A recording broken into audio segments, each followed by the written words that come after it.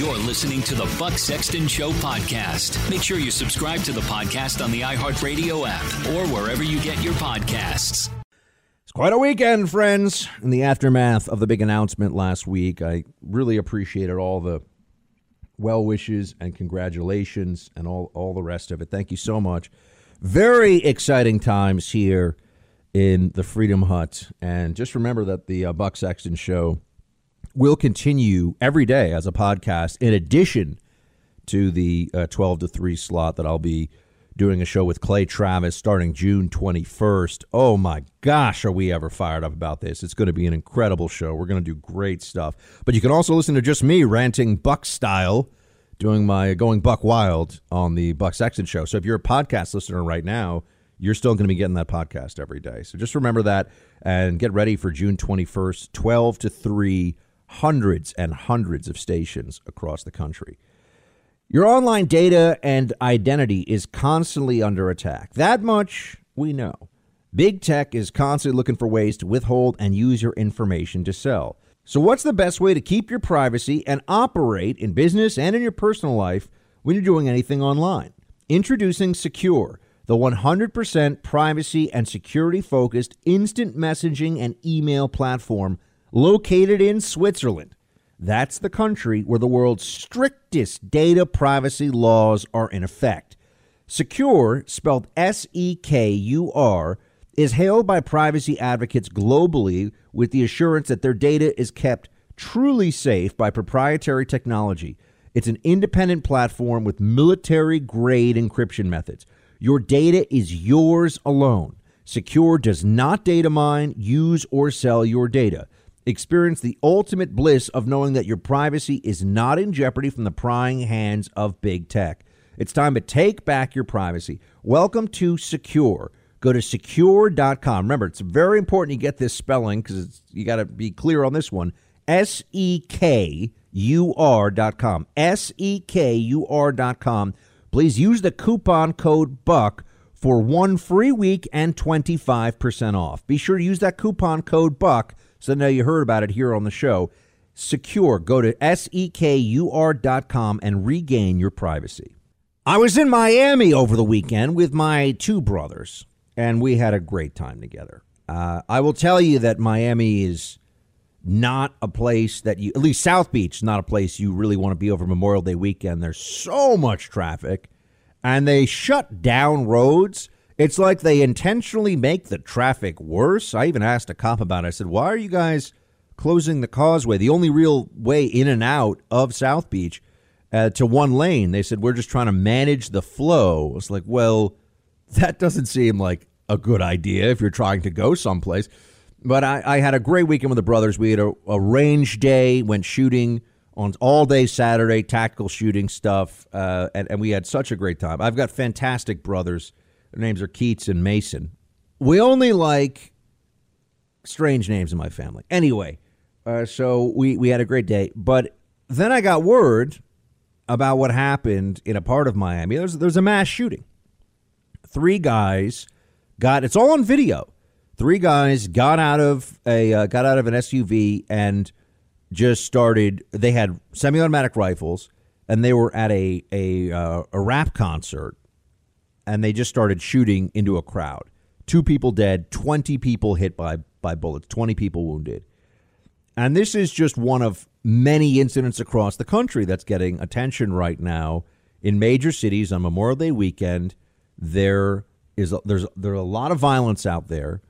And we're seeing these viral videos of it. We're seeing what's happening in place after place, whether it's the recent homicide numbers in Portland or the punching in the face for absolutely no reason of an Asian American woman in Chinatown in New York City.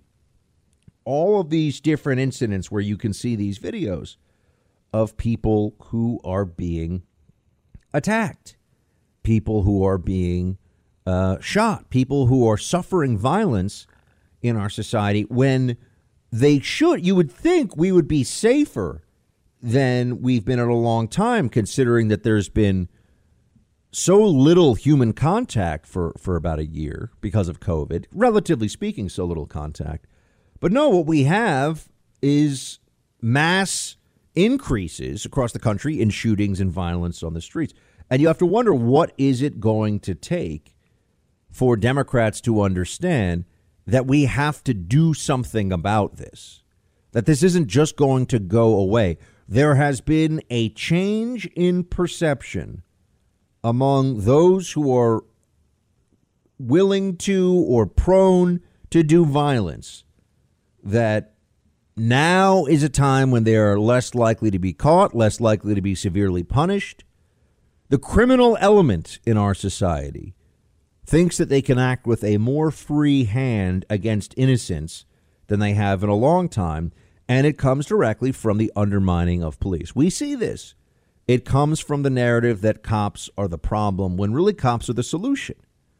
And when does it finally dawn upon Democrats that if they don't change course here, this is just going to continue to get worse, and they will pay a price in the midterms? Finally, the corporate media is having to wake up to this reality. They've tried so very hard to hide this, to act like it's not really something that's as bad as we're saying it is. They've done everything in their power to downplay this. But now we are finally at a place where they're seeing that the violence is not something that can be discarded anymore, not something that can be completely covered up or not covered at all, really, by the media. And you know what part of this is? There's a deep incompetence from the top down of our government. Now, I know that law enforcement is primarily a state and local issue, but there is a tone that is set from the very top, a national conversation, a national perception. And when you have people like Joe Biden and Kamala Harris in charge, there is a growing sense among people that are having to deal with all of this of lawlessness. It creates a cycle. It creates a perception that things are deteriorating. They're getting worse. And what makes that even more challenging to deal with is that when they finally have to look at what's happening, when Harris and Biden and this White House and this Democrat Party at the national level has to look at the situation, can't just avert their eyes anymore. They take the wrong lessons from it. We have violence escalating in this country. And what do Democrats focus on? What are we hearing about from them? Oh, that's right. A January 6th commission. That's what we really need to be hearing about. We need to be hearing about the January 6th commission, as if that's going to make anyone truly safer, as if the real problem out there is that we haven't had enough of a focus on one riot that involved right-wingers, one riot that did not result in a single fatality of law enforcement or a bystander, but did result in the death of Ashley Babbitt, an unarmed female protester shot in the neck. But the narrative that you hear from Biden is very similar to what you'd hear from, say, lunatic leftist Keith Olbermann, who, if you follow his stuff on Twitter, I mean, this guy, I think he's in the process of a long, sustained mental breakdown. And maybe he's been in the midst of some kind of an emotional meltdown for many, many years now. But this is what you hear from Democrats. Cities are deteriorating. I mean, for Miami, which is a great city with great people, on its Memorial Day weekend have a mass shooting.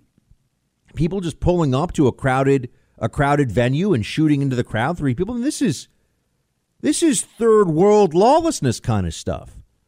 And you would think that there would be a sense of urgency to tackle this, to deal with it right away. It's Miami, it's Portland, it's L.A., it's New York, it's Philadelphia, it's Washington, D.C., it's Detroit, it's New Orleans, it's St. Louis.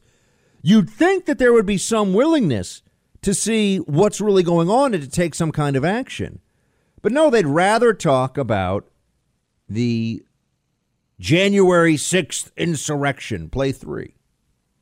This is the attitude those of us who want democracy and not dictatorship must take. Republican-dominated states attempting to rewrite federal law or Supreme Court verdicts or the basic right of every American to vote must suffer twice as much as they try to make the rest of the country suffer. The Republicans are lost. They are committed to Trumpism. They are committed to refusing all election outcomes they do not like. They are committed to violence. Faced with the existential issue that the demographics of the nation will make them into a permanent minority, they are willing to sacrifice everything, including you and me and this nation's future, to retain their power. It is like Invasion of the Body Snatchers. They are gone. Stop trying to negotiate with them. The Republicans' naked attempt to overthrow the government last January was just practice. These are bullies. And bullies stop only when they are hurt more than they can hurt. And the anti-democracy party must be hurt so badly that it can never recover. Brr, brr, brr, brr. Get out of the party. This guy is out of his mind. He's great. Just remember, MSNBC used to pay this guy millions of dollars to be their biggest host at 8 o'clock. I want you to remember that. This guy, this lunatic. They tried to overthrow the government last January. Yes. How exactly? How are a bunch of unarmed rioters going to overthrow the government? How is that? I just want one of these leftist lunatics. I just want one of them to explain to me how this plan was supposed to come to fruition. I mean, what were they going to do, a sit-in? Well, Democrats do that in state capitals and other places in Congress. They do that whenever they want. That's not going to overthrow the government. What were they going to do? Was QAnon shaman really going to withstand an assault from Metro SWAT, from the National Guard, from FBI tactical teams? What was he going to do? He's going to throw his spear at them? This is very damaging, though, because they use the exaggeration of January 6th. They exaggerate what happened on that day. They use this to bludgeon the other side, to bludgeon conservatives into silence, while the true authoritarians continue to be the Democrats. The true authoritarians in this country vote for Biden and Harris and are leftists and are Marxists and are communists. That's what's really happening in our society.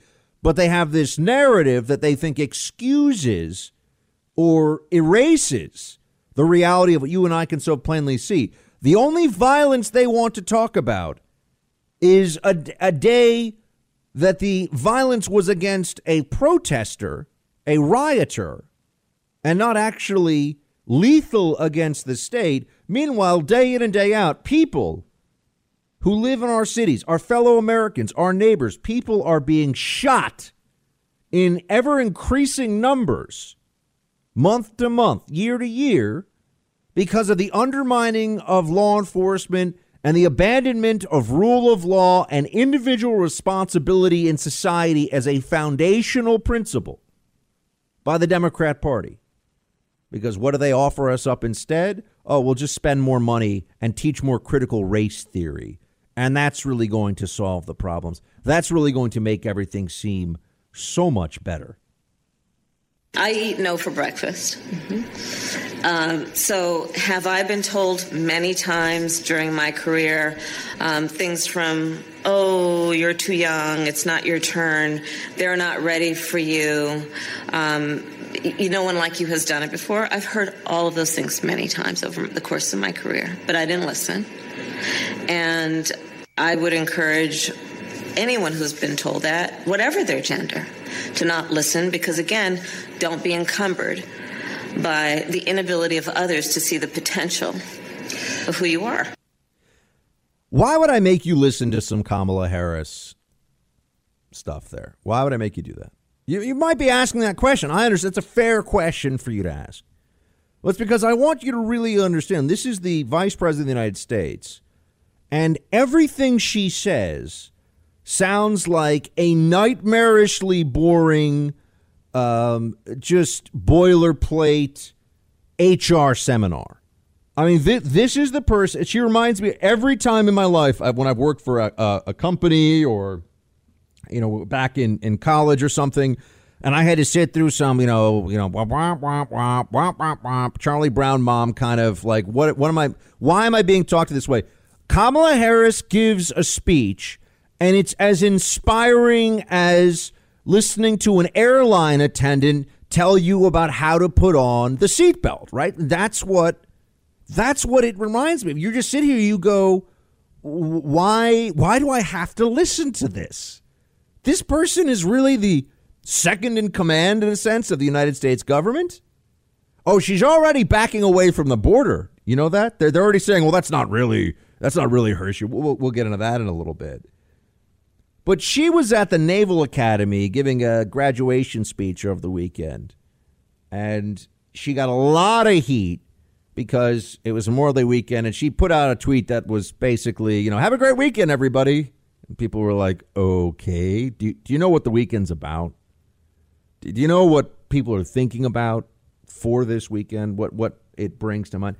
No, she did not give that much thought at all. And yet Kamala was at the Naval Academy giving her speech, and let's just say that she sunk. Her battleship, so to speak, did not make it through the Naval Academy speech. It was not a good speech. And this is the kind of stuff that in a sense, deputy commander-in-chief, I know that's not really a title, but here's the kind of stuff that she was saying at the Naval Academy. One country's carbon emissions can threaten the sustainability of the whole Earth. One country's carbon emissions can threaten the sustainability of the whole Earth. Oh, gosh. We should... Well, what do we do? Yeah, what are we going to do? If that's true, shouldn't the climate change movement just be lobbying China every day to change what it's doing?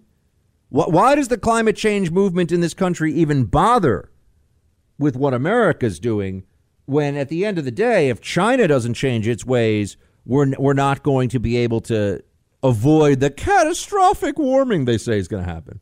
Well, you all know the answers to this.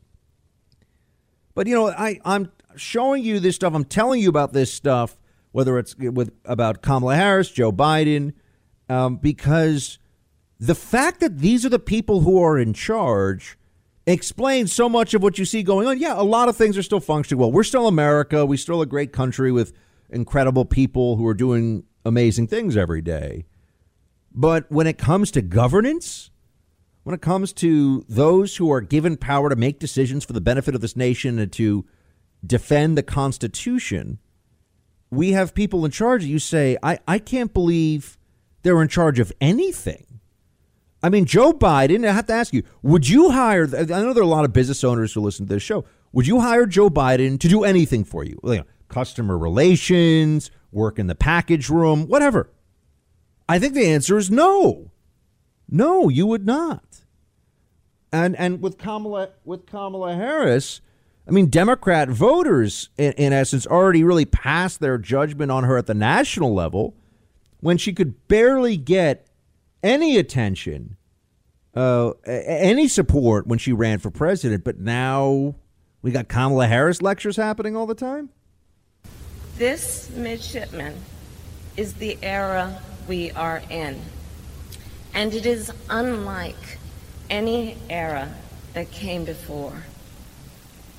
So the challenge before us now, is how to mount a modern defense to these modern threats. So let me share with you, for example, a personal experience. A few years ago, when I was in the United States Senate, I visited the USS Scranton. It was outside of San Diego, California. I know, it's so boring and so uninspiring that I don't want to take up your time. I never want to waste even a minute of your time. But you need to hear, this is the vice president? Really?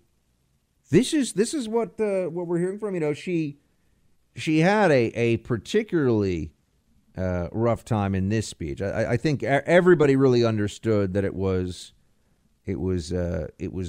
bad. There's actually here you go. There was a line. She made a joke She said, just ask any Marine today, would she rather carry 20 pounds of batteries or a rolled up solar panel? And I'm positive she will tell you a solar panel, and so would he. Okay, so yeah, female Marines with solar panels. That's the future of the United States military now, according to Kamala Harris. Friends, it really is like the third tier professors somehow gathered together in the faculty lounge and came up with how they're going to run the United States federal government. That's what you see happening right now. Fortunately, there are still checks and balances in the system. There are places like Florida with Governor Ron DeSantis, and even Governor Abbott in Texas is doing some good stuff to fill in the gaps here, the gaps in governance. But it's not going to get any better with Biden or Kamala, I can assure you. You know how important small businesses are to me, and for a few weeks now, I've been telling you about an amazing company based out of Charleston, South Carolina, called Allegiance Flag Supply. I absolutely love their story. 3 friends who noticed that the American flags they had in front of their houses that were constantly getting tangled, mildewed, torn, or shredded decided that they were going to do something about it. They searched high and low for a better flag, but big box stores and Amazon purchases only turned up flags that were made in China. Or if they were made in the U.S., they felt mass-produced and they came out of some big machine with cheap materials. Like you and me, the flag means more to them, so they decided to do something about it.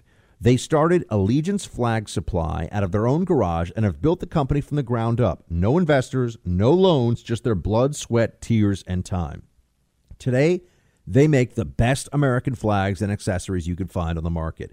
So if you've been looking to purchase a flag for your home, or you're tired of your flag getting tangled or torn up, shredded, happens very quickly, go to Allegiance Flag's website, showallegiance.com. That's the website, showallegiance.com. You'll find the highest quality American flags. Go to showallegiance.com, enter promo code BUCK for 10% off your purchase. Get your flag for the upcoming summer season, again, by going to showallegiance.com and enter promo code BUCK for 10% off. That's promo code BUCK for 10% off when you go to showallegiance.com. I've always made it a point to pay attention to when people are happy for you and when they're not. I've always made it a point to call, for example, friends of mine, not only when they're successful in something, but also when they've had a big downturn in some regard. If friends of mine have ever lost their jobs, because you remember that. You remember when people reach out to you when things are tough, and you remember when people reach out to you and congratulate you. These are things that I will tell you. You learn a lot about individuals in those moments. And I was honestly so thankful for people in my life, but also in conservative media who had really nice things to say when the announcement was formally made last Thursday that I will be, and I try to be very specific about how I say this, and I've been reflecting on this a lot over the weekend. I will be taking over a portion of the radio time slot formerly held by the great Rush Limbaugh.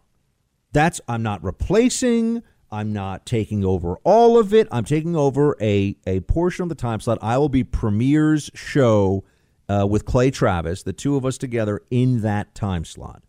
Clay Travis and Buck Sexton show. That's it. There's no replacing Rush. And you know I'm very clear on that. Rush is the giant of our industry, right?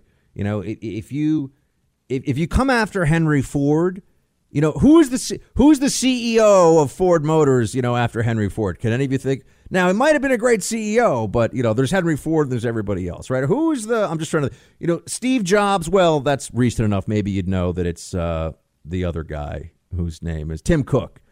But Tim Cook is great, and Apple's the most profitable, the most valuable it's ever been, but he's not Steve Jobs. So I get this. And I really want to establish that level of respect here. It's important. I also want to say that the people who are in my business who went out of their way to say nice things, especially, look, when they reach out to me privately, that's great. But also when they say something publicly about it, it's really meaningful. Because I'm a guy who, I will tell you, in this business, I've just been grinding it out for a decade now. And there have been some Some things that should have gone my way, I think, that didn't here and there. There have been some TV opportunities that I was very close to getting and did not get for whatever reason. And, and that's, by the way, that's a part of being in media, and I understand that. But, I've had some close calls where things would have been very different in a very good way, but I had to just keep on doing what I do. I had to keep on showing up, doing the best possible show that I could, and focusing on the work. That's always been my thing. I focus on the work. You'll note I don't get into petty things with people. I don't spend my time. I certainly don't spend time on this show criticizing or attacking other conservatives. If anything, I want to uplift them. I want to have great guests on my show, and I want to praise people on the right who are doing good work in media. So there are the people that were very nice to me, and they're recently, or said very nice things, and I want to take a moment to say thank you to them. And then there are also the people that I owe my career to at some level. Rush is one of them.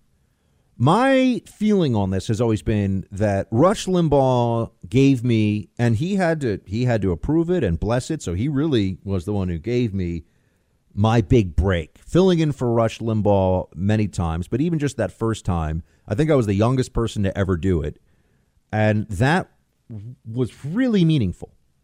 That was a big break in my career. But Rush gave me my big break. Glenn Beck, who is a premier radio host and honestly a giant in conservative media, he gave me my start. I wouldn't be here. I wouldn't be doing what I do right now without Glenn Beck. And I really want to say that to you. And that's not, I wouldn't be successful and have had some of the opportunities, especially this most recent opportunity of going in 12-3, starting June 21st, hundreds and hundreds of stations across the country with my co-host Clay Travis. I wouldn't have that without Rush. So clearly I owe a huge debt to Rush. But I wouldn't have even been in the game without Glenn.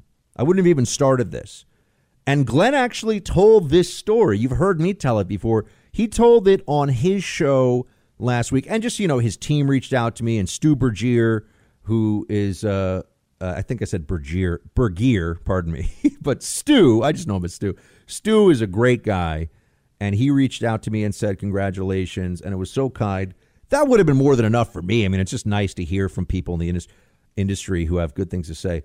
But Glenn really went the extra mile for me. And, Glenn's a guy who I don't talk to him a lot these days, but he knows that I respect him, I appreciate him, and if I ever saw him, if I bump into him somewhere at a venue or something, I give Glenn a hug.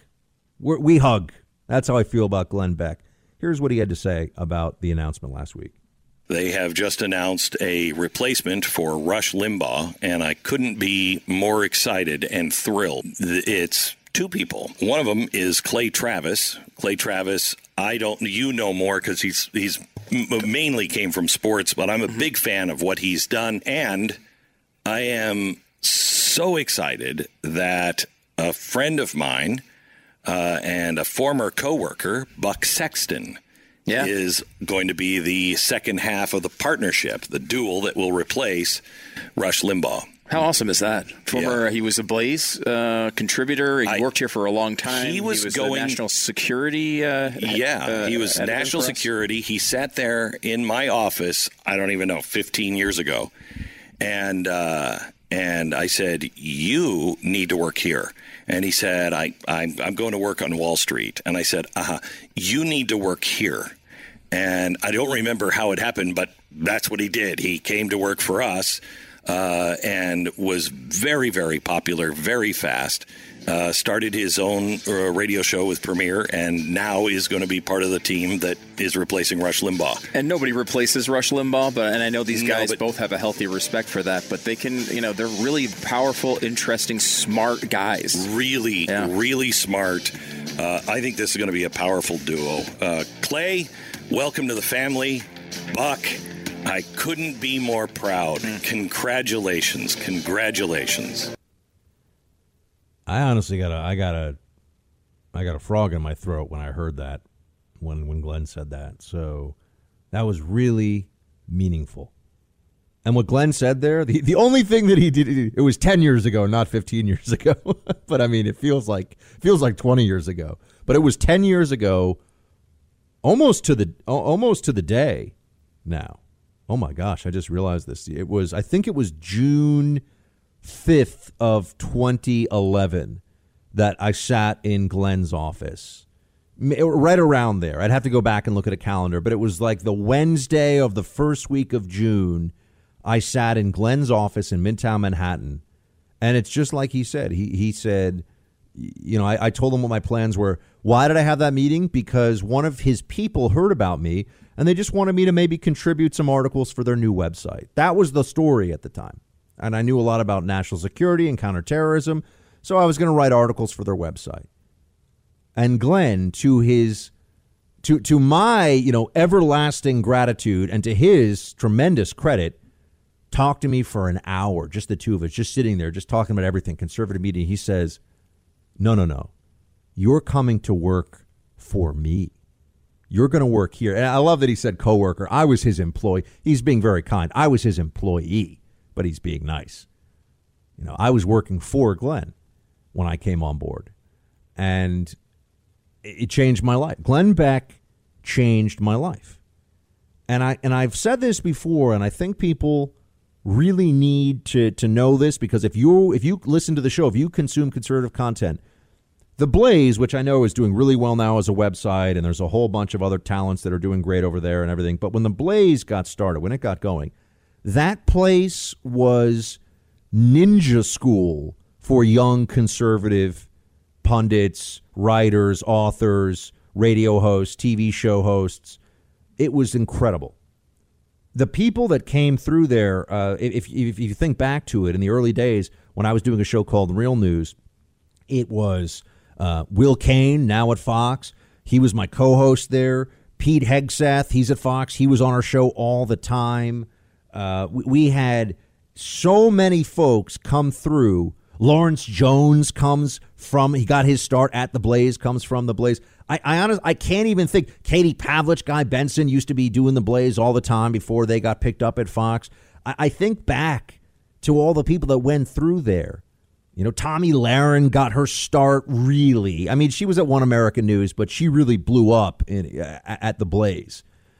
And it gave so many of us a start in a business where it's really hard to get that. And Glenn deserves a tremendous amount of credit.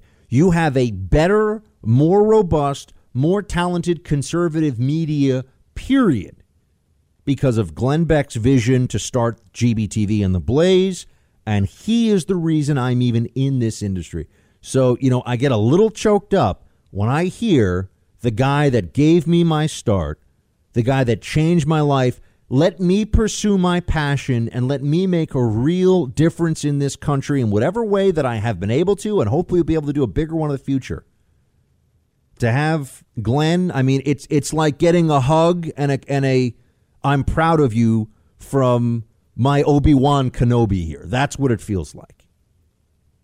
There's somebody else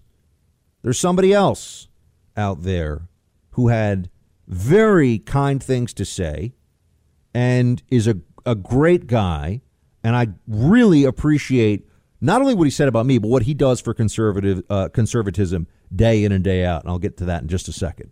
Some people in this business are really generous and really supportive, and I appreciate them. There aren't very many of them who are like that, but there are some out there who are willing to give a high five and a congratulations to other people in the field. They're not just thinking about themselves. I was just talking before about what Glenn Beck had done for me and how he changed my life. And so I'm forever grateful to the guy. And also, I do really just respect him.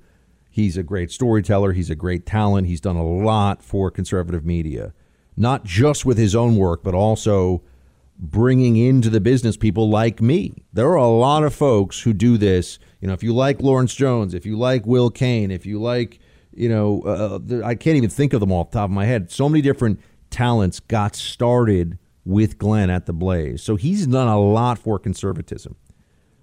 Another person who is doing a lot for conservatism and conservative media and for this country is Dan Bongino. Dan Bongino has been a friend to me.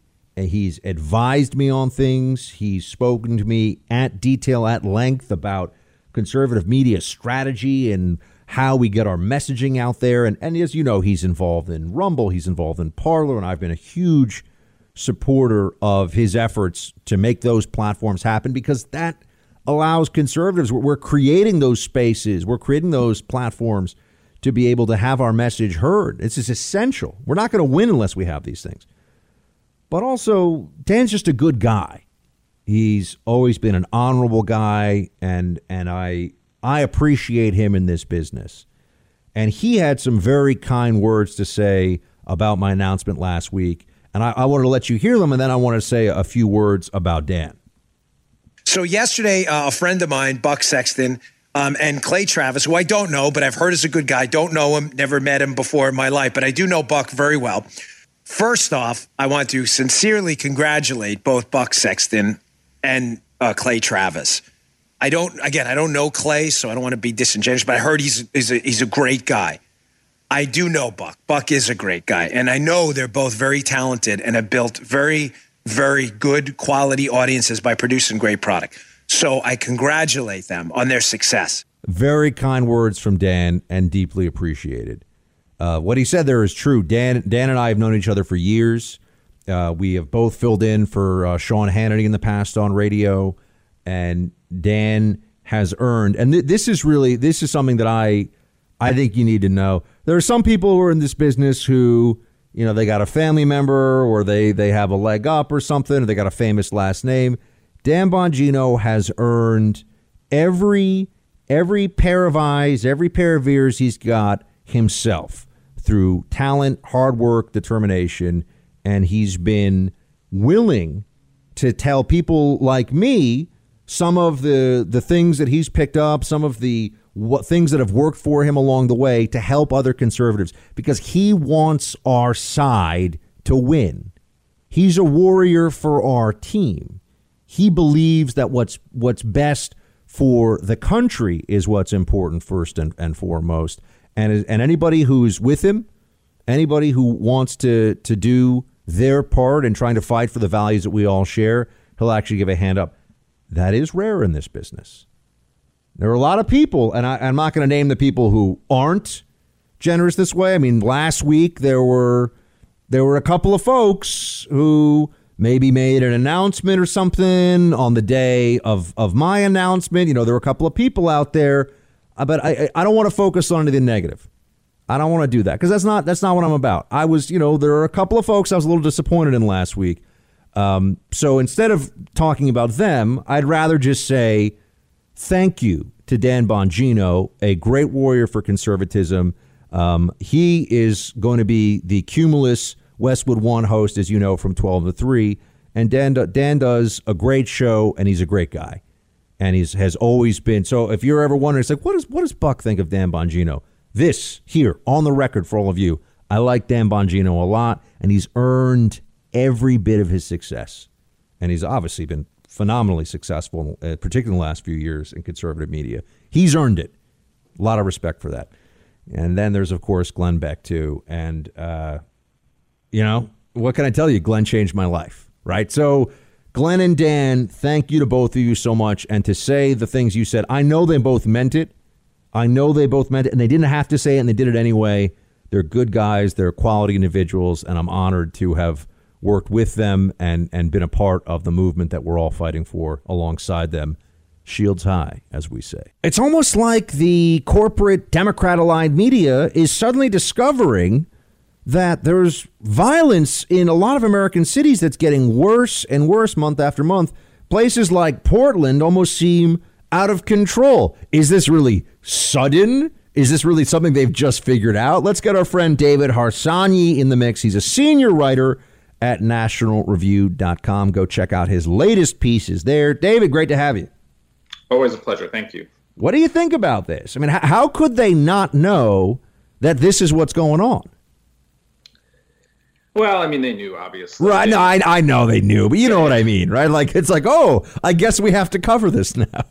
Yeah. I mean, last summer, it was a presidential election going on, so it was inconvenient for them to discuss, widespread leftist violence. Now, I'm not saying these people are members of the Democratic Party, but they're leftists. They share some of the common goals of some Democrats. And, they were involved in the most expensive riots in American history. Over $1 billion, I think it was, insurance companies had to pay out. And you would have thought that, there were just some, mini uprisings here and there, and that had nothing to do with leftism. And then now, in Portland, where there's a huge spike in crime, some of it due to depolicing and defunding the police, they have to cover it.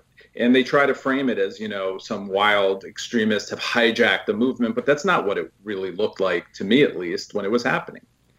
And I have to say, I want your analysis of what's really going on in the minds of people who say public, and I'm talking about those who have platforms, who have influence, who say that defund the police is a good idea or something to be pursued. I have a hard time believing that anybody is that stupid, but it's also surprising to me because it seems that they don't care that they're being shown to be that stupid every time they say it. You know what I mean?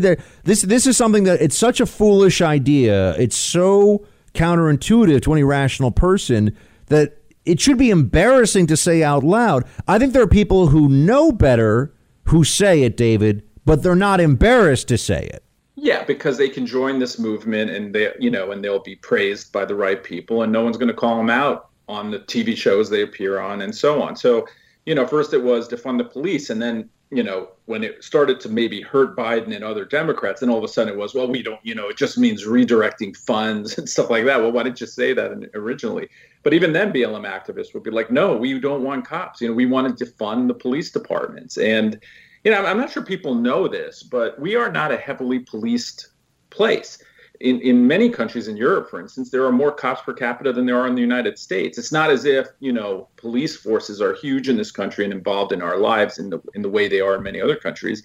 And to defund the cops who are protecting quite often, the most vulnerable populations in this country is insanity. You're not helping the people you're supposed to be fighting for. And that's not to say there aren't bad cops here and there, but the idea that, you sort of make every cop look like a villain and you want to defund those departments, it's counterproductive and insane. And I just can't believe any responsible person would sign up for something like that.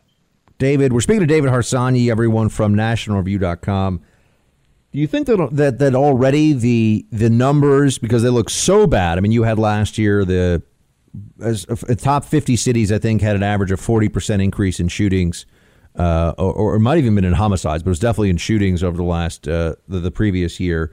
Are the midterms just already starting to crop up in the mind of Democrats? Is that already what's pushing because you can tell there's the defund the police chorus is getting less loud and prominent in the Democrat Party, and it seems like they're not pivoting toward law and order, but they realize that this is starting to become a liability, or do they? I think most do. I mean, it depends where you are. If you're someone who's in a completely progressive district, sometimes a completely well-to-do, prosperous, dominantly, white neighborhood, then you get to say things like that because it doesn't affect you. If you're in a suburb somewhere of a major city where crime is starting to creep out towards you and things like that, you're probably worried about it now. And if you're an African American, maybe in an area where crime is on the uptick, you might be worried about it. I don't think defund the police is as popular with Black Americans as it is with the activist class white Americans. So I think it's troubling, but I think there are kind of politicians in the Democratic Party now that don't really care about that district in Pennsylvania that has to be held, that's a purple district, So I think for Joe Biden and for leaders of the party, it's going to be problematic. And that's why you're seeing a lot of the stories you're seeing and a lot of the, backing away, as you say.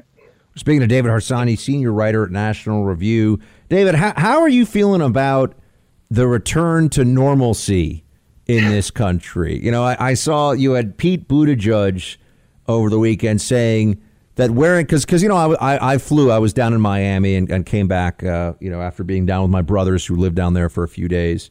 And they just goad me now with, you know, oh, yeah, our governor's DeSantis. Who's yours again? I'm like, yeah, it's Cuomo. It's Cuomo. I know. But the masks on planes, for example, you know, masks on planes, they say that we should do this. Pete Buttigieg says we should do this because it's about being respectful. I mean, this is really what we've turned into now. Now this is like a cultural signifier for people. I thought it was about science, right? And then now it's about respect. I went to the supermarket the other day, and basically I was the only person without a mask on. And I don't understand why we all got vaccinated. I think there were 20 cases, maybe I'm wrong about this, but something like 20 cases in my county today. You literally have to go and try to get sick, and you probably couldn't right now. And yet everyone's wearing masks. So I don't really understand it. It's become sort of a right, you know, RITE, to wear a mask and show that you care more. I don't even know what it's about. I care about the science, you know, and legitimately care about my, you know, not getting sick and my family. And we're all, you know, we're done with this. We're over it. And people constantly still want to maybe relive it. I don't know what it is. But I'll tell you something. It is scary how easily, to me at least, and unexpected in a way, at least where I live, maybe it's not this way everywhere, how easily people were cowed and listened to authorities and allowed the state to dictate what they were wearing and what they were doing for an entire year. And some people still can't get over it. I think that's pretty scary. It's a scary thing that I didn't, you know, or it's chilling in a sense how easily that can happen. And you wonder, next emergency, is it going to happen again, or are people going to rebel? But when you see them all walking around with masks still, you know, you wonder. Well, I also feel like they were able to very quickly weaponize public fear for political purposes, not only against Donald Trump, but also the way that dissenting voices. I mean, we're a country, David, that I think likes to believe that free speech is more than just a legal issue and legal protection, but also is a principle. Like we have this concept of we should be able to share ideas with each other without restriction, without reprisal, certainly from the government, but also from corporations. You know, we should allow for the expression of ideas that we disagree with, so we can at least hear each other out. That was absolutely not what happened during the pandemic. You know what my position. We've been having you on, you know, regularly during the pandemic. And I would say that whether it was on lockdowns or masks or any number of major issues of school closures, of public policy when it came to COVID, there was a real embrace of top-down authoritarianism from both the government, which shut down churches and did violate the Constitution, and also just across our culture and across corporate America and big tech. And I don't think that this is something that we can ignore. I think that this is something we have to actually dive into more and really get an understanding for how deep this went and how problematic it is. Well, yeah, you make two important points there. One is that the ideals that we live by, the freedoms that we live by, are not just freedoms because they're written. In fact, it has nothing to do with them being written down by the state. It has to do with something that we're born with. I mean, that's what the Constitution and Declaration of Independence tell us. So if you believe in free speech, it's not just simply because it's written down. You believe in it as a value. I mean, tons of constitutions in Europe and Asia have free speech rights written down in their constitutions, but of course, they're not followed, right? So, you know, that's important. And the second thing is that, you know, people in mainstream media now are obsessed, still talking about January 6th all the time. Listen, I think it was a bad thing and all of that. But the authoritarianism we saw over the last year was far more dangerous than anything a bunch of bozos did over there at the Capitol, in my opinion. I mean, you have governors acting without any, you know, just top down, completely unilaterally, closing churches, closing your business, telling you what to wear, telling you where you can go, telling you can't walk on the street without a mask in certain counties. I've never seen something like that in the United States, not in my lifetime. I think it's the most authoritarian thing we've seen. And they did it because we were all scared, or most people were scared. And that's exactly when we need those laws to work. No one really needs protections when nothing's going on. You need those protections when someone's trying to take them away. And most people just completely, acquiesce to what these authorities wanted. And they still are doing it to some extent. That is scary stuff, because we might have even a bigger emergency happen. And then I just don't know if the people will be able to resist or want to resist. Speaking of David Harsanyi, senior writer at National Review. David, Kamala and Joe both gave speeches over the weekend. The media, they're trying, but they're clearly, they recognize that there is an enthusiasm gap with this administration. Do you think that that's going to cost them politically? You think that this is going to matter? Yeah. Listen, I just don't believe for a second anyone was excited about Joe Biden becoming president. He's been around forever. He's not a talented politician in the way many other presidents have been. And he's not as charismatic, frankly. It's not to say he can't do a good job, whatever. I'm just saying, just as a person, that's not that charismatic. And Kamala, no one likes her. No one has liked her. What'd she get? 4%, I think, when she ran. Did she make it to Iowa? She made it to Iowa and that was it, right? I think one state. So she's never been popular. I think her popularity polling is like is underwater by a decent amount. So I think that matters.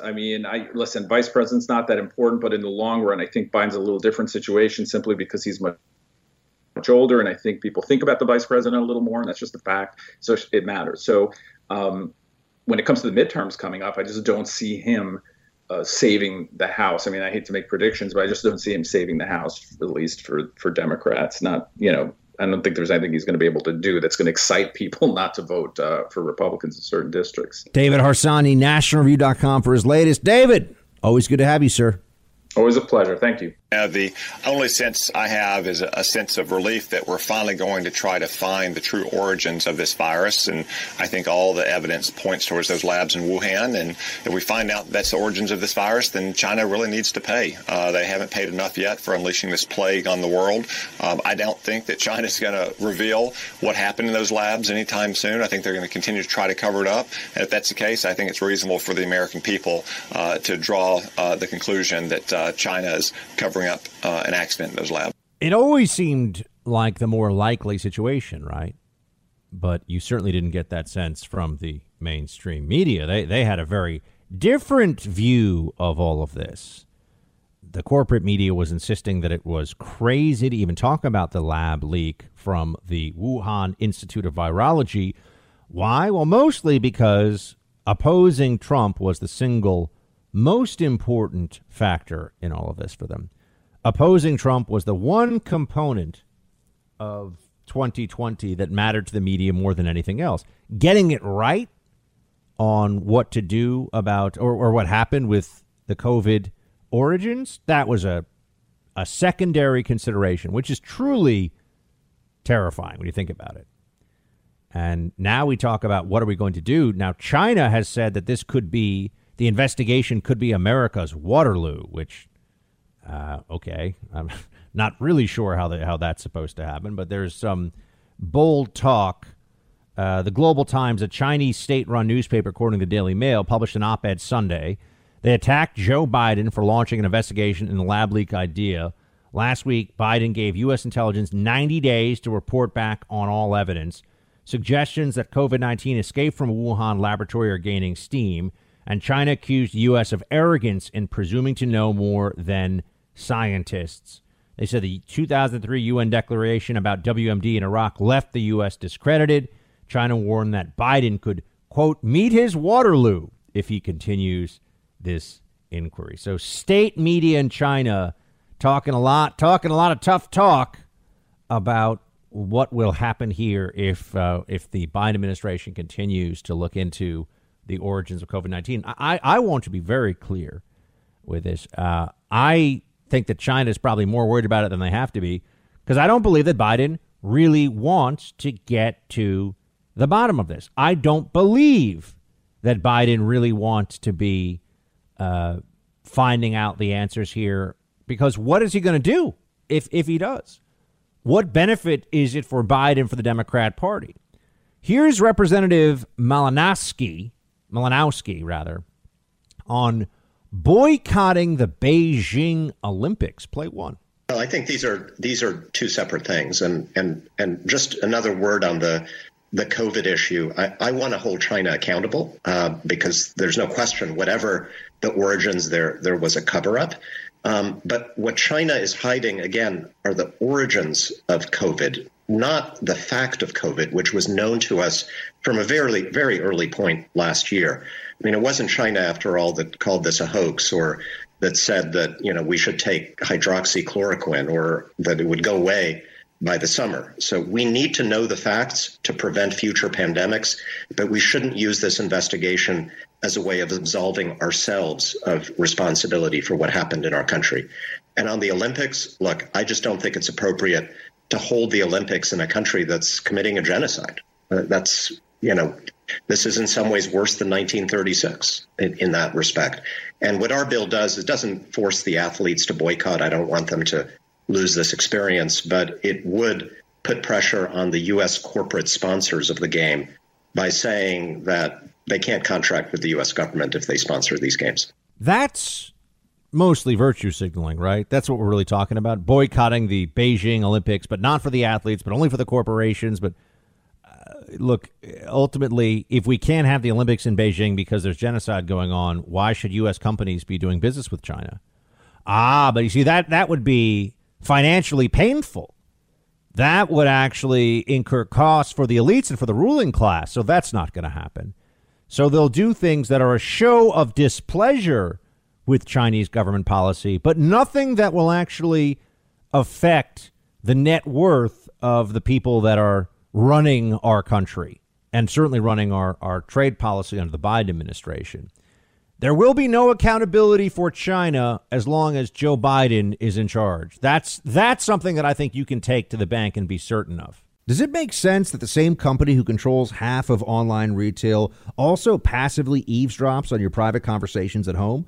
What about the idea that a single company controls 90% of internet searches, runs your email service, and gets to track everything you do on your smartphone? Big tech is more powerful than most countries are, and they profit by exploiting your personal data. It's time to put a layer of protection between your online activity and these tech juggernauts, and that's why I use ExpressVPN. Think about how much of your life is on the internet. Sadly, every site you visit, every video you watch, or message you send gets tracked and data mined. But when you use ExpressVPN on your device, the software hides your IP address, something big tech can use to personally identify you. So ExpressVPN makes your activity harder to trace and sell to advertisers. ExpressVPN also encrypts 100% of your internet data to keep you safe from hackers and eavesdroppers on your network. So stop handing over your personal data to the big tech monopoly that mines your activity and sells your information.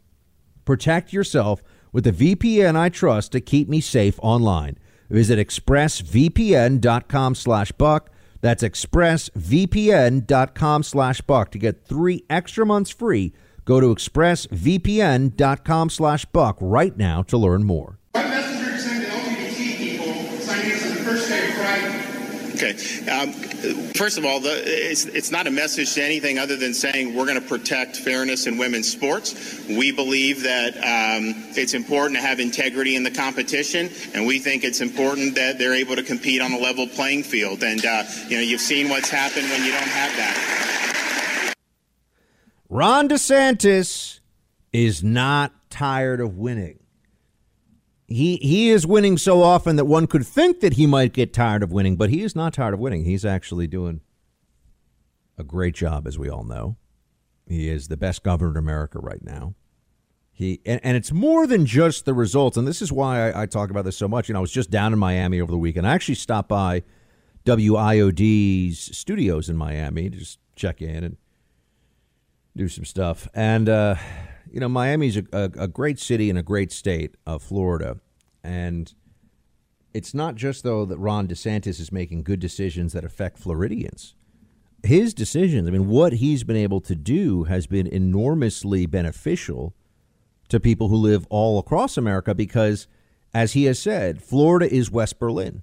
Florida shows that lockdowns, that the authoritarian impulse, that the moves made by people in these blue states was unnecessary, counterproductive, and in fact, deeply destructive. And so this has been really helpful for everyone all across the country. It's not just about what's happened in Florida. This shows us, that's part of the beauty of our system, is that when a state does something and it works out really well, other people can see that and they can say, I want that in my state, or I'm going to move to that state or another state that's willing to do that, to take that approach. Right? Laboratories of democracy, each of our 50 states. Very, very important. And that's why I think Ron DeSantis is still the front runner to be the GOP nominee in a few years. I know it's a few years out, but I can't imagine that this guy is going to lose momentum given how on it he is. DeSantis, Ronnie D, getting it done over and over again. And as for what he's signing here, if I had told you 10 years ago, even 5 years ago, that it would be a controversial position that biological males could not compete against biological females in college athletics, high school athletics, you would have said, come on. It would have been considered anti-LGBTQ fear-mongering to say that 10 years ago. Oh, that's not going to happen.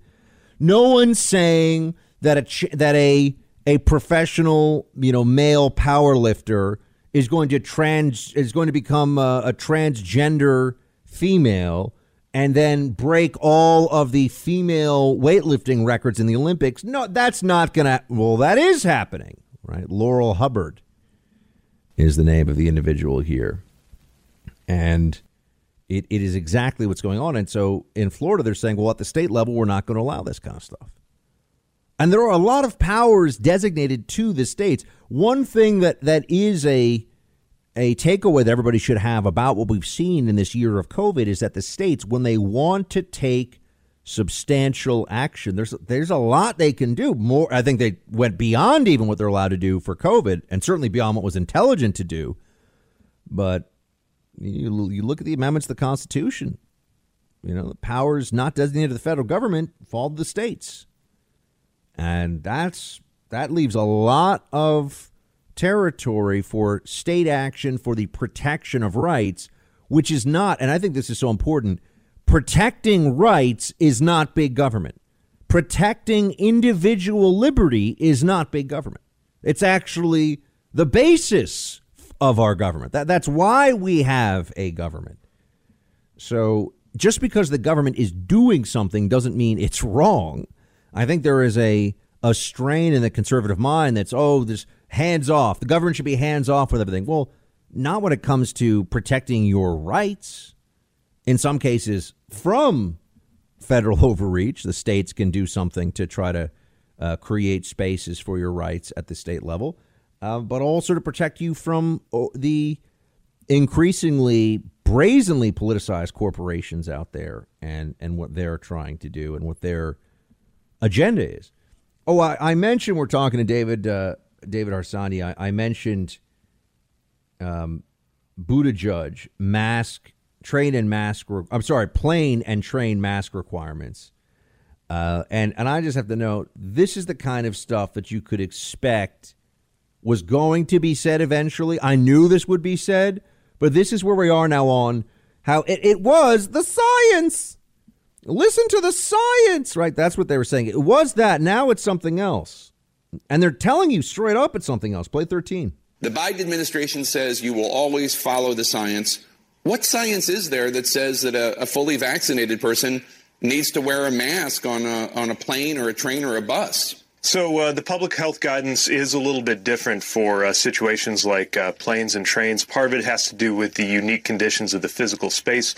Part of it has to do with the conditions of it being a workplace and folks who really don't have a choice about being there the way it is in some other cases. Of course, these rules and regulations and these bodies of guidance always evolve with the science. But the bottom line is we have a set of rules in place to keep people safe. And I really hope that travelers will respect with flight attendants, bus operators, workers, anybody who is simply doing their job to keep people safe. You think about what people who work in travel and transportation, think about what they've been through over the course of the last year with their jobs in doubt and with a lot of challenges on the job. And with a record number, at least in recent months, traveling this weekend, let's do it in a way we can be proud of and show respect for all of those workers who are getting us to where we need to be.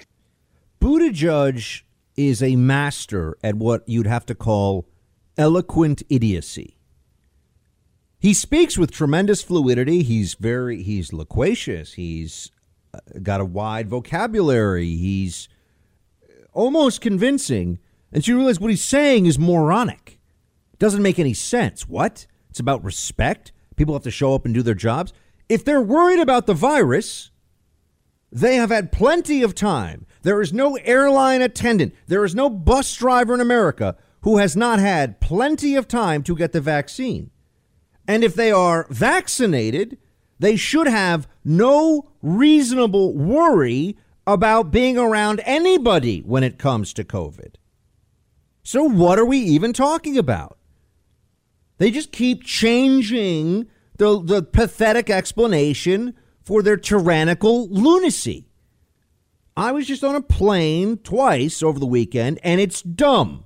And that you have to hear 50 times over, you have to mask except when you're eating, and then, don't eat too long. Make sure you know our mask requirements. I mean, the airlines, because they're federally regulated, get away with so much stupidity and heavy-handed, it's just brain-dead crap all the time. Oh, turn off your electronic device because it might interfere with the communications. Remember that in the cockpit? That was never true. Think about how many planes be, having comms issues. How many planes might get into accidents because somebody didn't turn off their Kindle? Give me a break. They finally got rid of that one after years and years and years. But the FAA, people who run this thing, they're not brave and they're not smart. People making the decisions at these federal agencies, not impressive. And Pete Buttigieg, not impressive. Smart, but not wise. Right? Has some knowledge, doesn't have any wisdom. And that's what you hear in this whole statement. Oh, but the people that have to show up, and it's out of respect for them. Get a vaccine and then shut up. Get vaccinated, I don't want to hear it.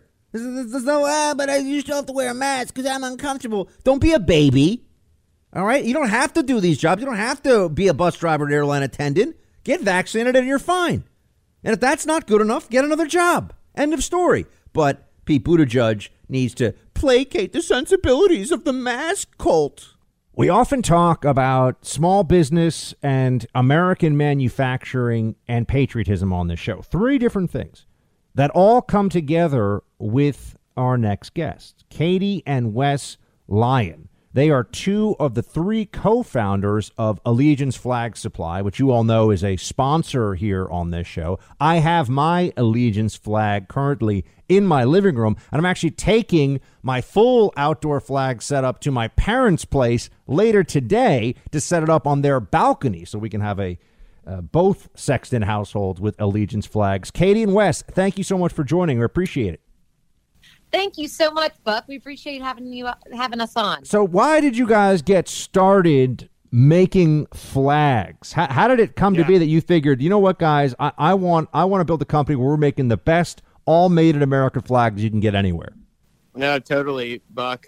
So Katie and I, we've been married for about 6 years or so. And one of the things that we wanted to do right when we moved into our first home, bought our first home, was really fly a beautiful, well done American flag. And really one of the things that we started noticing is we'd put these flags up that we'd buy through Amazon or a big box store. And all of a sudden we'd look at our flags, 3 or 4 months down the road, and they'd be ripped and torn and tangled and faded and just kind of all around deteriorating super easily. So we started to wonder a little bit more and look into flags a little bit more and realized one of 2 things.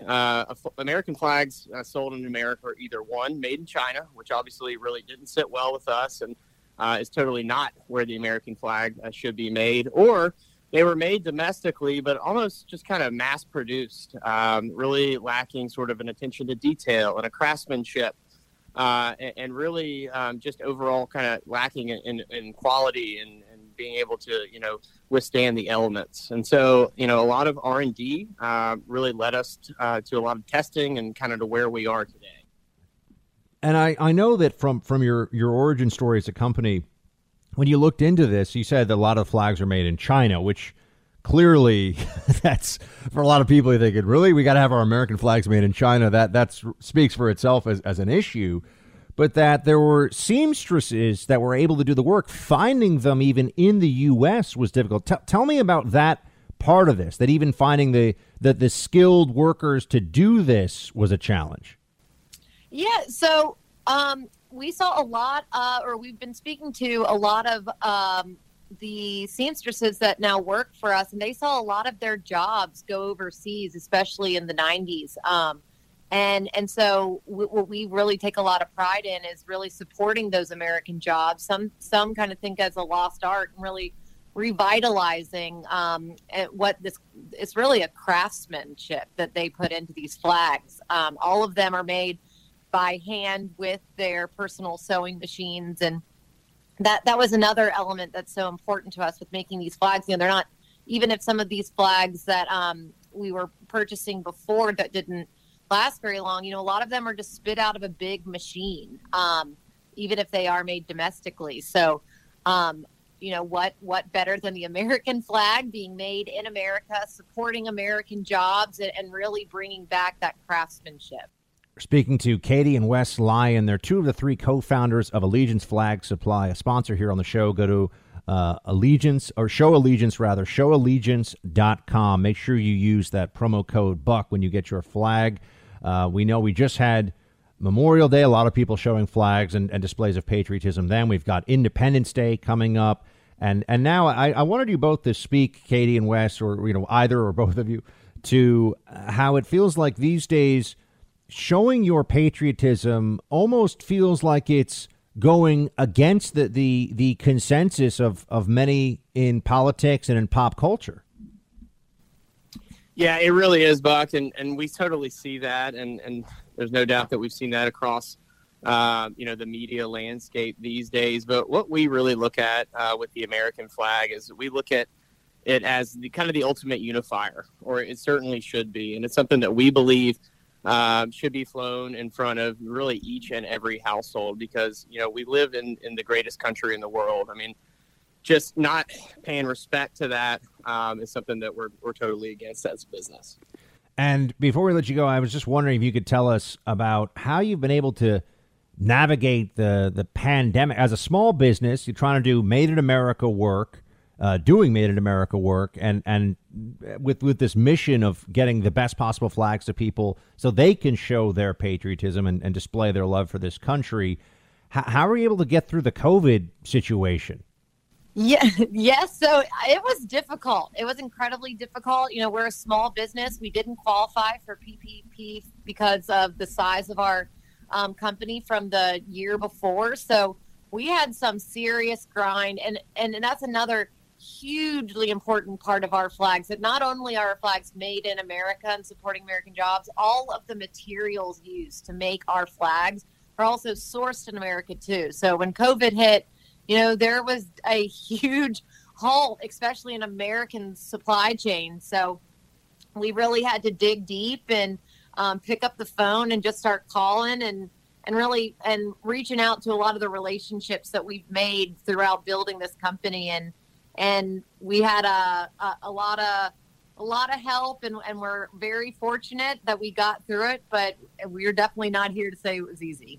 Yeah, I'd say it's actually about giving us a chance to really expand our supply chain and meet other, small businesses in America to utilize their materials in the building of our flags and our accessories. So it's kind of been a blessing in disguise, although it was definitely a little nerve-wracking at certain points. But I think the light at the end of the tunnel is here, and we're excited to celebrate that for sure. Well, once we have everybody, Katie, in this audience getting an Allegiance flag, I'm just wondering, once we get them all outfitted properly to display their patriotism with the best flag on the market, do you all have any expansion plans or anything that's on the horizon we should know about?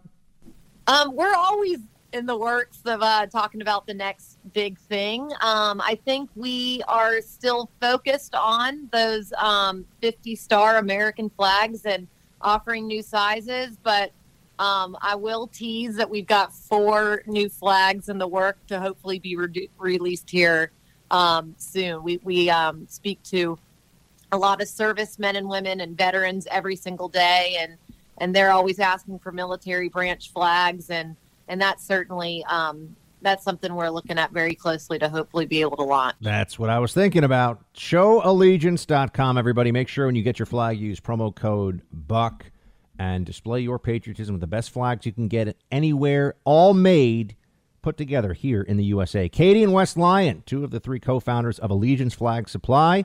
Thanks so much for joining us, guys. Appreciate it. Thank you Doug, so much. Thank you. Appreciate it.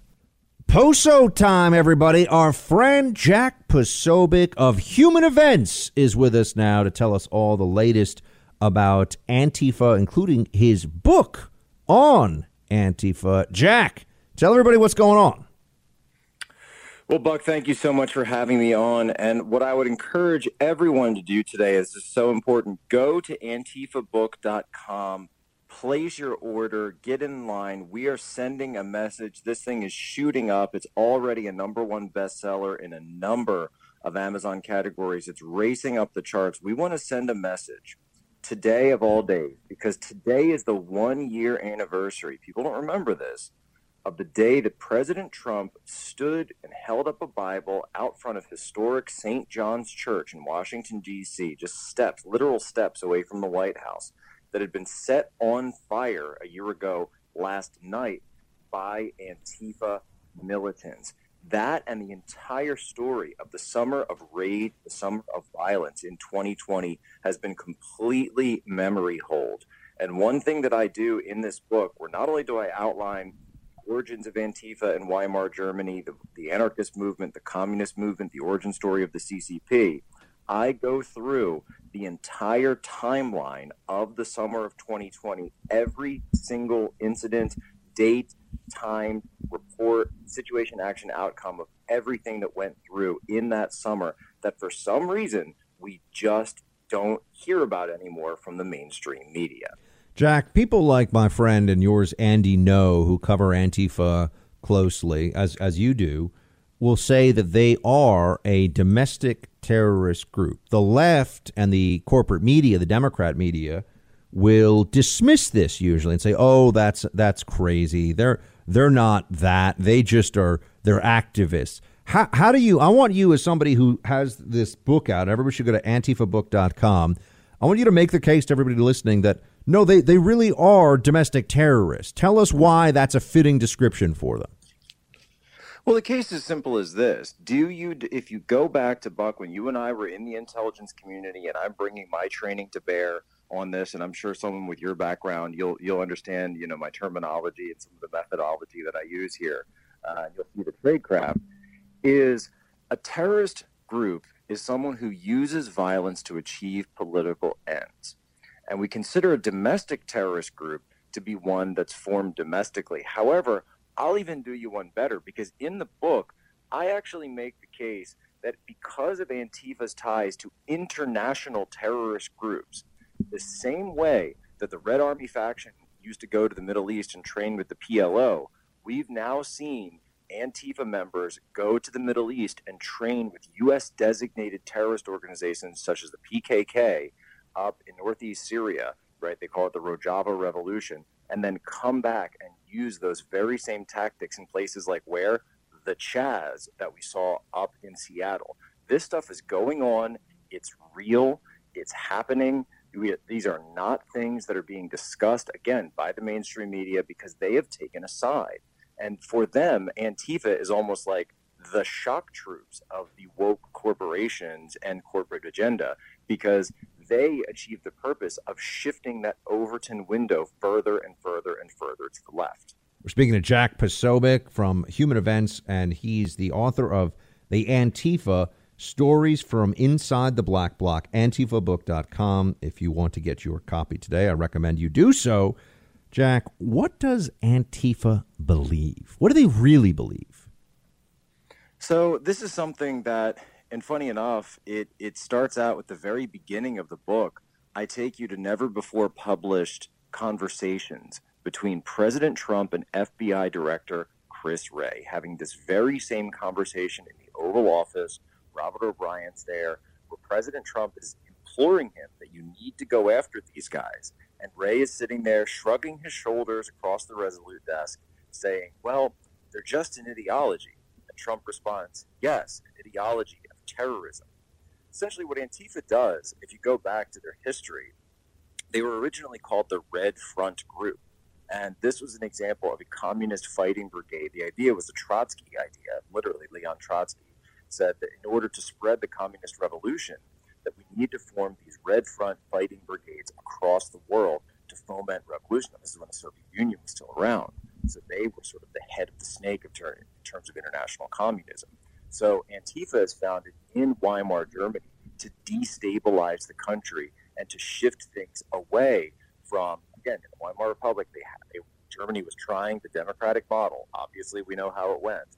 Antifa was one of the groups that destabilized that government, attacked not, who you'd think they'd attack Adolf Hitler. They were focused on the social democrats of the day because Stalin told them that they were social fascists, that capitalism was the enemy, that the church was the enemy, that the state was the enemy. Buck, does that sound a little bit familiar to you? Does indeed. Seems like right, so this has been their ideology from the start. It is their raison d'etre. It is the very nucleus of the core of their ideology, and it's also fueled by what I call the cornucopia of corruption of these university cells, media outlets, and many of these left-wing dark money networks that go into funding all of this. And we lay everything about this out in detail. We name the names. We have the receipts in the book. It's right up there at antifabook.com. Everyone can get this. We finally got all of it in one spot. We're speaking to Jack Posobiec, author of The Antifa, a book on Antifa, and I definitely tell you all now, I think you'll really enjoy it, get a copy of it. And Jack, you go into your undercover experience in the Seattle Capitol Hill Autonomous Zone, the CHAZ, as it was called for a while. They also called it the CHOP for a few days, if I remember, the Capitol Hill Autonomous, or Occupy protest, rather. And then there's the Capitol Hill Autonomous Zone, the CHAZ. What did you see, and what were people like inside Seattle's CHAZ last year? Well, funny enough, the opening of that chapter is the first thing I noticed was the smell. This is not exactly a group of hygienically minded individuals, shall we say. No, really what was going on was that during the day, you would see rampant drug use, you would see day trippers, tourists, kind of made for TV footage of a pretty typical, somewhat peaceful protest for black rights, Black Lives Matter, social justice, etc. But at night, this is when things changed. And that was the difference of what I did and what many other journalists did infiltrating the CHAZ, as opposed to many in the mainstream who would show up during the day and then they'd leave and they go to their ritzy hotels, they go off in search of craft beer and avocado toast, and instead they wouldn't see the violent elements that reared their heads at night. We go through this, we go through the gunfire that we saw, the gunplay, I should say, that we saw, guns pointed in people's faces, people setting fires, people robbing things, altercations that were breaking out. It got to the point where I knew this thing was bubbling over when we realized that there were actually criminal gangs that, hey, they found out that the police weren't going to a certain area, so they realized that at nighttime that was the place to go if you wanted to conduct your drug deals or if you wanted to settle scores, right? That's what was going on in and around the CHAZ. And we said at the very end of when we were leaving that Mayor Jenny Durkin needs to shut this down or people are going to die. Well, over the course of 4 separate evenings after we left, there were 5 separate shootings that took place in the CHAZ. Multiple people shot, 2 people dead, teenagers actually killed, African-American teenagers that were killed. And reportedly, we're told, the investigation is still open on this, but the early reports that came out were that some of those teenagers may have been shot by the actual CHAZ, quote-unquote, security that were manning this thing. Jack, when people say that Antifa is just, cosplay radicals, that they're not serious, that we don't have to be concerned about them, this is a minor law enforcement issue. That's what leftists in the media will say when they occasionally have to confront the reality of the latest effort to burn down a federal courthouse, let's say, by Antifa in Portland. What's your counter to that? That effectively these are just people that are they're kind of loony and they have an exaggerated sense of their power and importance, and the right exaggerates what a threat they are. What do you say?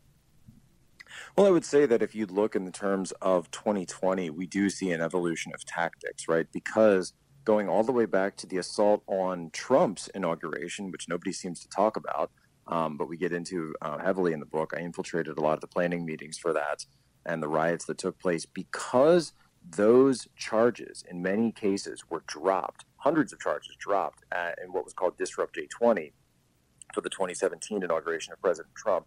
It was almost as if they were given a free hand by the Department of Justice in order to commit many of these acts. So then we see the evolution of tactics through 2017, 2018, up into 2020, where they do become exceedingly more and more violent. You then also see, and this is something where I make the case that essentially these Boogaloo boys that many people say, well, that's not really Antifa. They're not.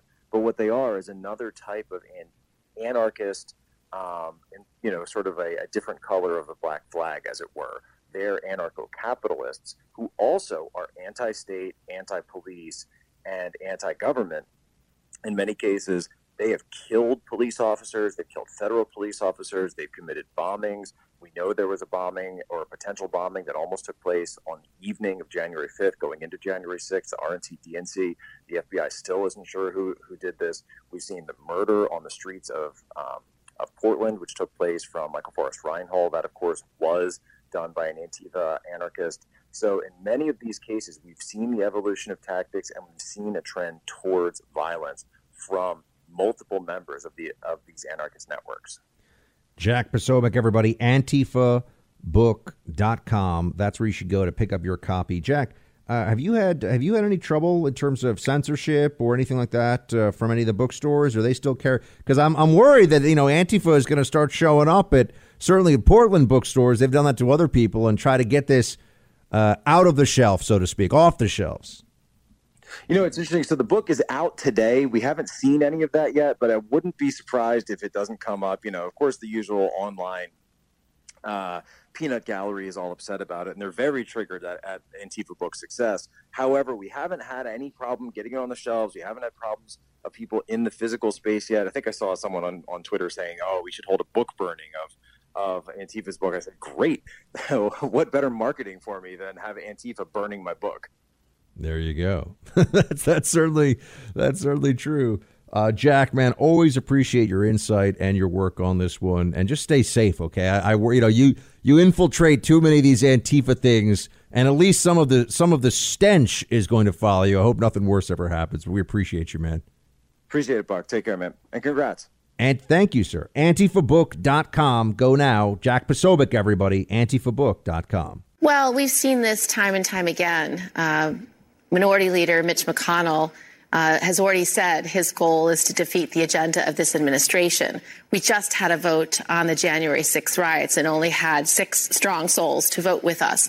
That's a problem. And I don't think there's necessarily goodwill behind all negotiations. And I think the American people elected us to solve the problem of COVID, to rebuild the economy, rebuild the infrastructure.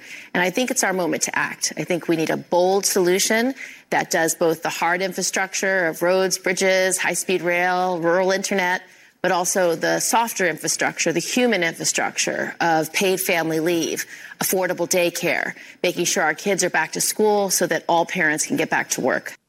Yeah, let's do the human infrastructure of the stuff that's for the humans, that's a structure for them, but it's not actually a structure, but let's just do that thing and just spend a gajillion dollars, a bajillion, it's more than a trillion because it's so important that we have to have a human infrastructure, Kirsten Gillibrand wants you to know. Yeah, totally. Oh, boy. This is the classic Democrat trick. To act without any good faith and then say, they're not acting in good faith, so let's just do what we want. No. Republicans don't have to go along with what Democrats tell them to. That's why we have two political parties. That's why there's negotiation, there's horse trading, there's processes in the Congress.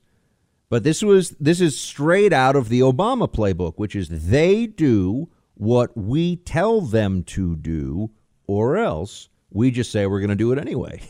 Right? Remember, I got a pen and a phone. Remember Obama's whole thing, pen and a phone? They do what we tell them to, or else.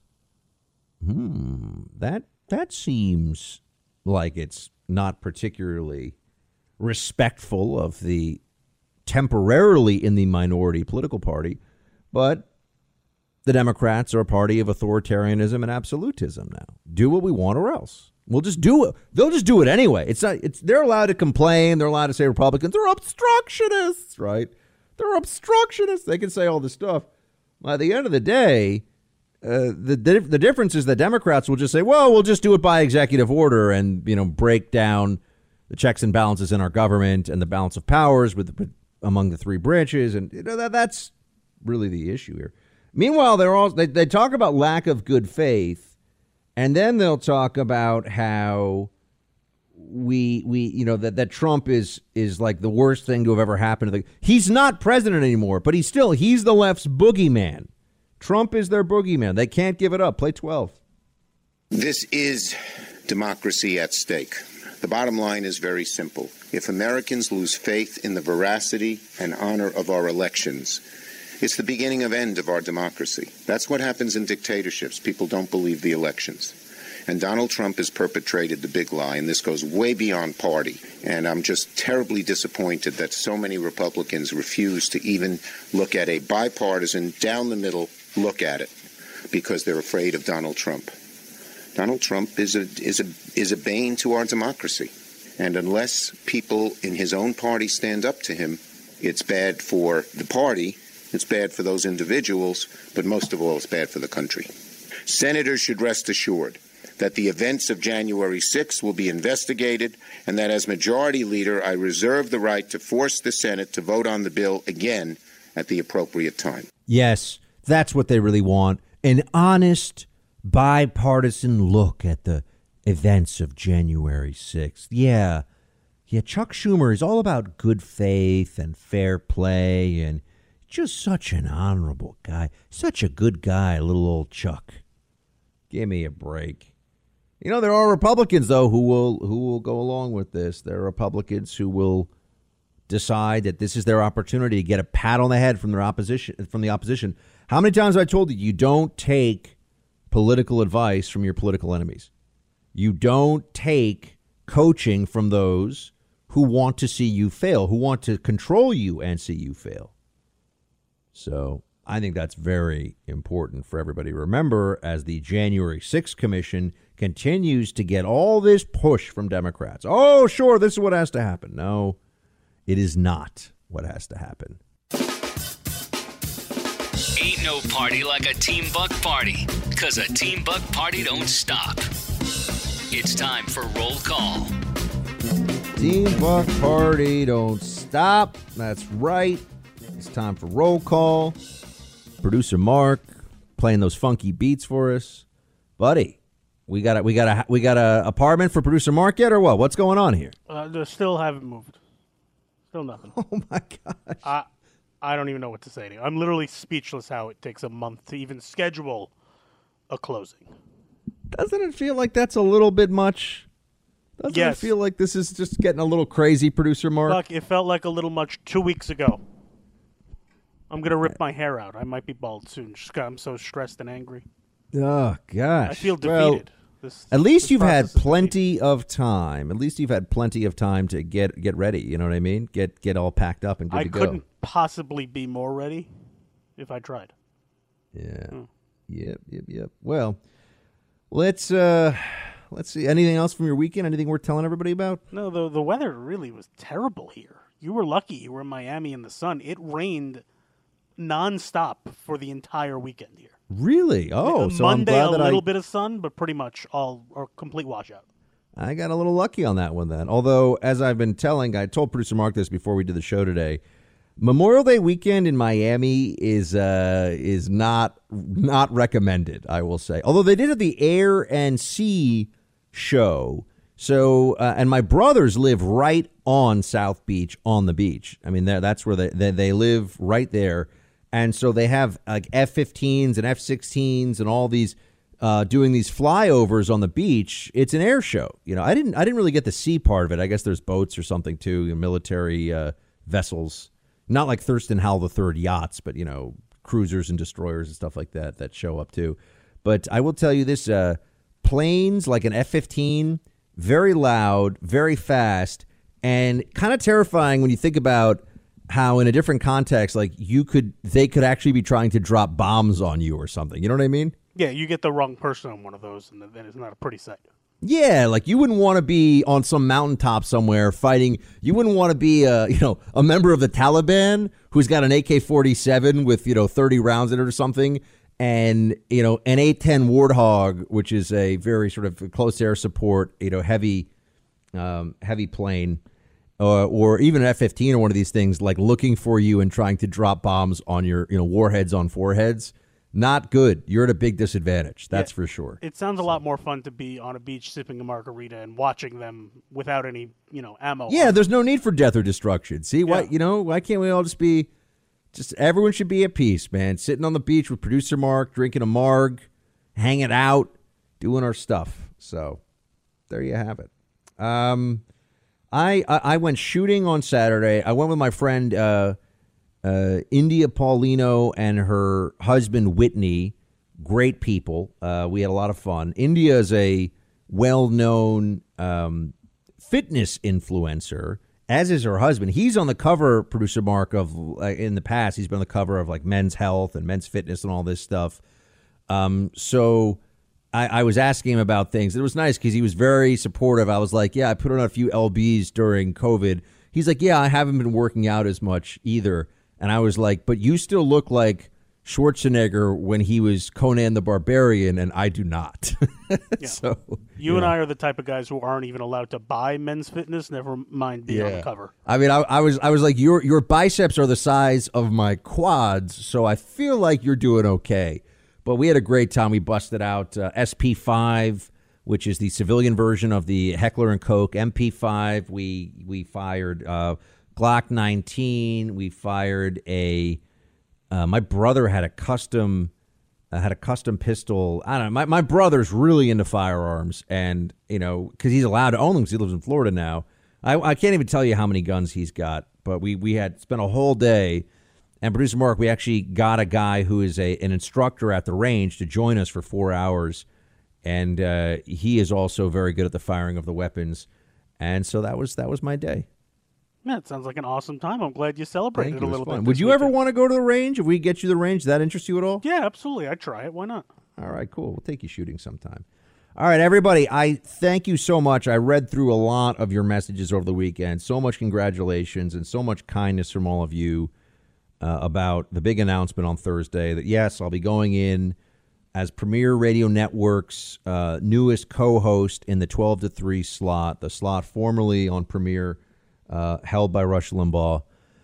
And it's going to be incredible. I mean, June 21st, it's going to come very quickly here. So I want you to all get ready for it. I mean, if you're listening, to this show on any station across the country, just know that I believe almost without exception will just be at noon. Maybe a few places might have a bit of a different schedule or clock or something. But pretty much you'll be able to hear me at noon starting in a few weeks.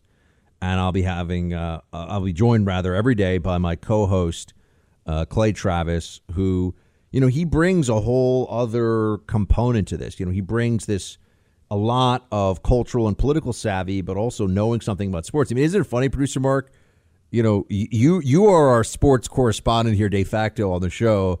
And I feel like it has all come together where now I'll be doing a show every day. Will be another guy who knows a lot about sports that could talk about it. Yeah, I think me being the sports expert on the show, I'm certainly being replaced by Clay Travis. That's for sure. Though I think he's you a guys little better both have you both have your sports. I mean, he probably isn't the huge defender of the Mets that you are. So the Mets fans in our audience, I'm sure, very much appreciate that. Yes, I would guess he is not also a Mets and Rangers fan. Yeah, I would think. Good I would think not. But we're going to do a great show, and everyone send in all your notes. Just know that if I'm not responding to them all, we got hundreds and hundreds and hundreds. I mean, thousands really of just messages and comments and everything.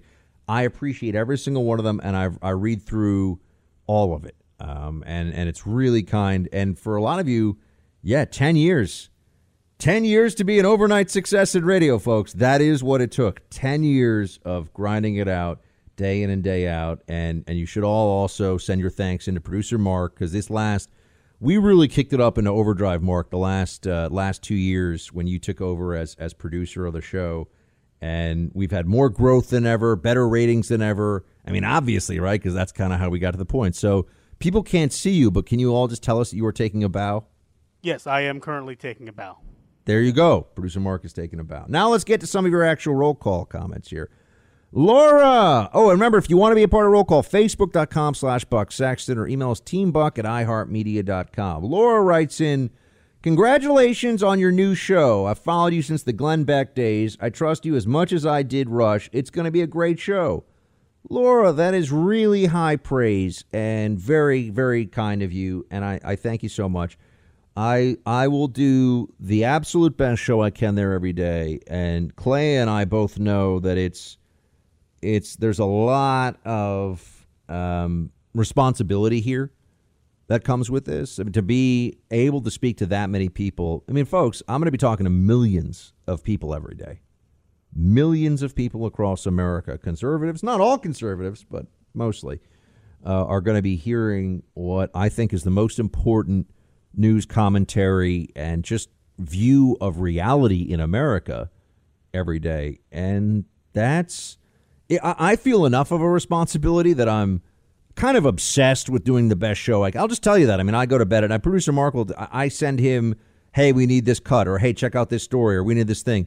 2 a.m., 3 a.m. Now, I don't expect him to be awake and deal with them, but I'm thinking about this show all the time. I mean, Mark, it is almost maniacal. You can tell everybody. Oh, yeah, you are nonstop texting, emailing. Yeah. If I don't get a text or an email from you after 8 o'clock every night, I'm surprised. Yeah, see? So there you go. So I'm thinking about this all the time, and that was before I was stepping into the biggest radio time slot. And again, I want to be very clear. I'm stepping into a time slot. I am replacing no one. I am stepping into a time slot because there is no replacing, for anyone, there's no replacing Rush Limbaugh. But I'm stepping into an open radio time slot with Clay Travis, and it's a very big time slot. So that's deeply meaningful for us, and we're going to do a great show for you all. Tyler, Buck, I heard the news about you and Clay Travis taking over for Rush Limbaugh. Congrats. I was wondering if you could explain how this will work and if you'll still do your individual show, too. Congrats again. Tyler, great question. The way this is going to work is that I'm going to be doing a live syndicated radio show every day for Premier Radio Networks with Clay Travis, 12 to 3 Eastern Time. So if any of you are used to listening to Rush Limbaugh in the past on a Premier Radio, an iHeart radio station, which there will be, I don't know the exact number, but it's hundreds of them. I think it's certainly over 300. I don't know, what the total number will be quite yet.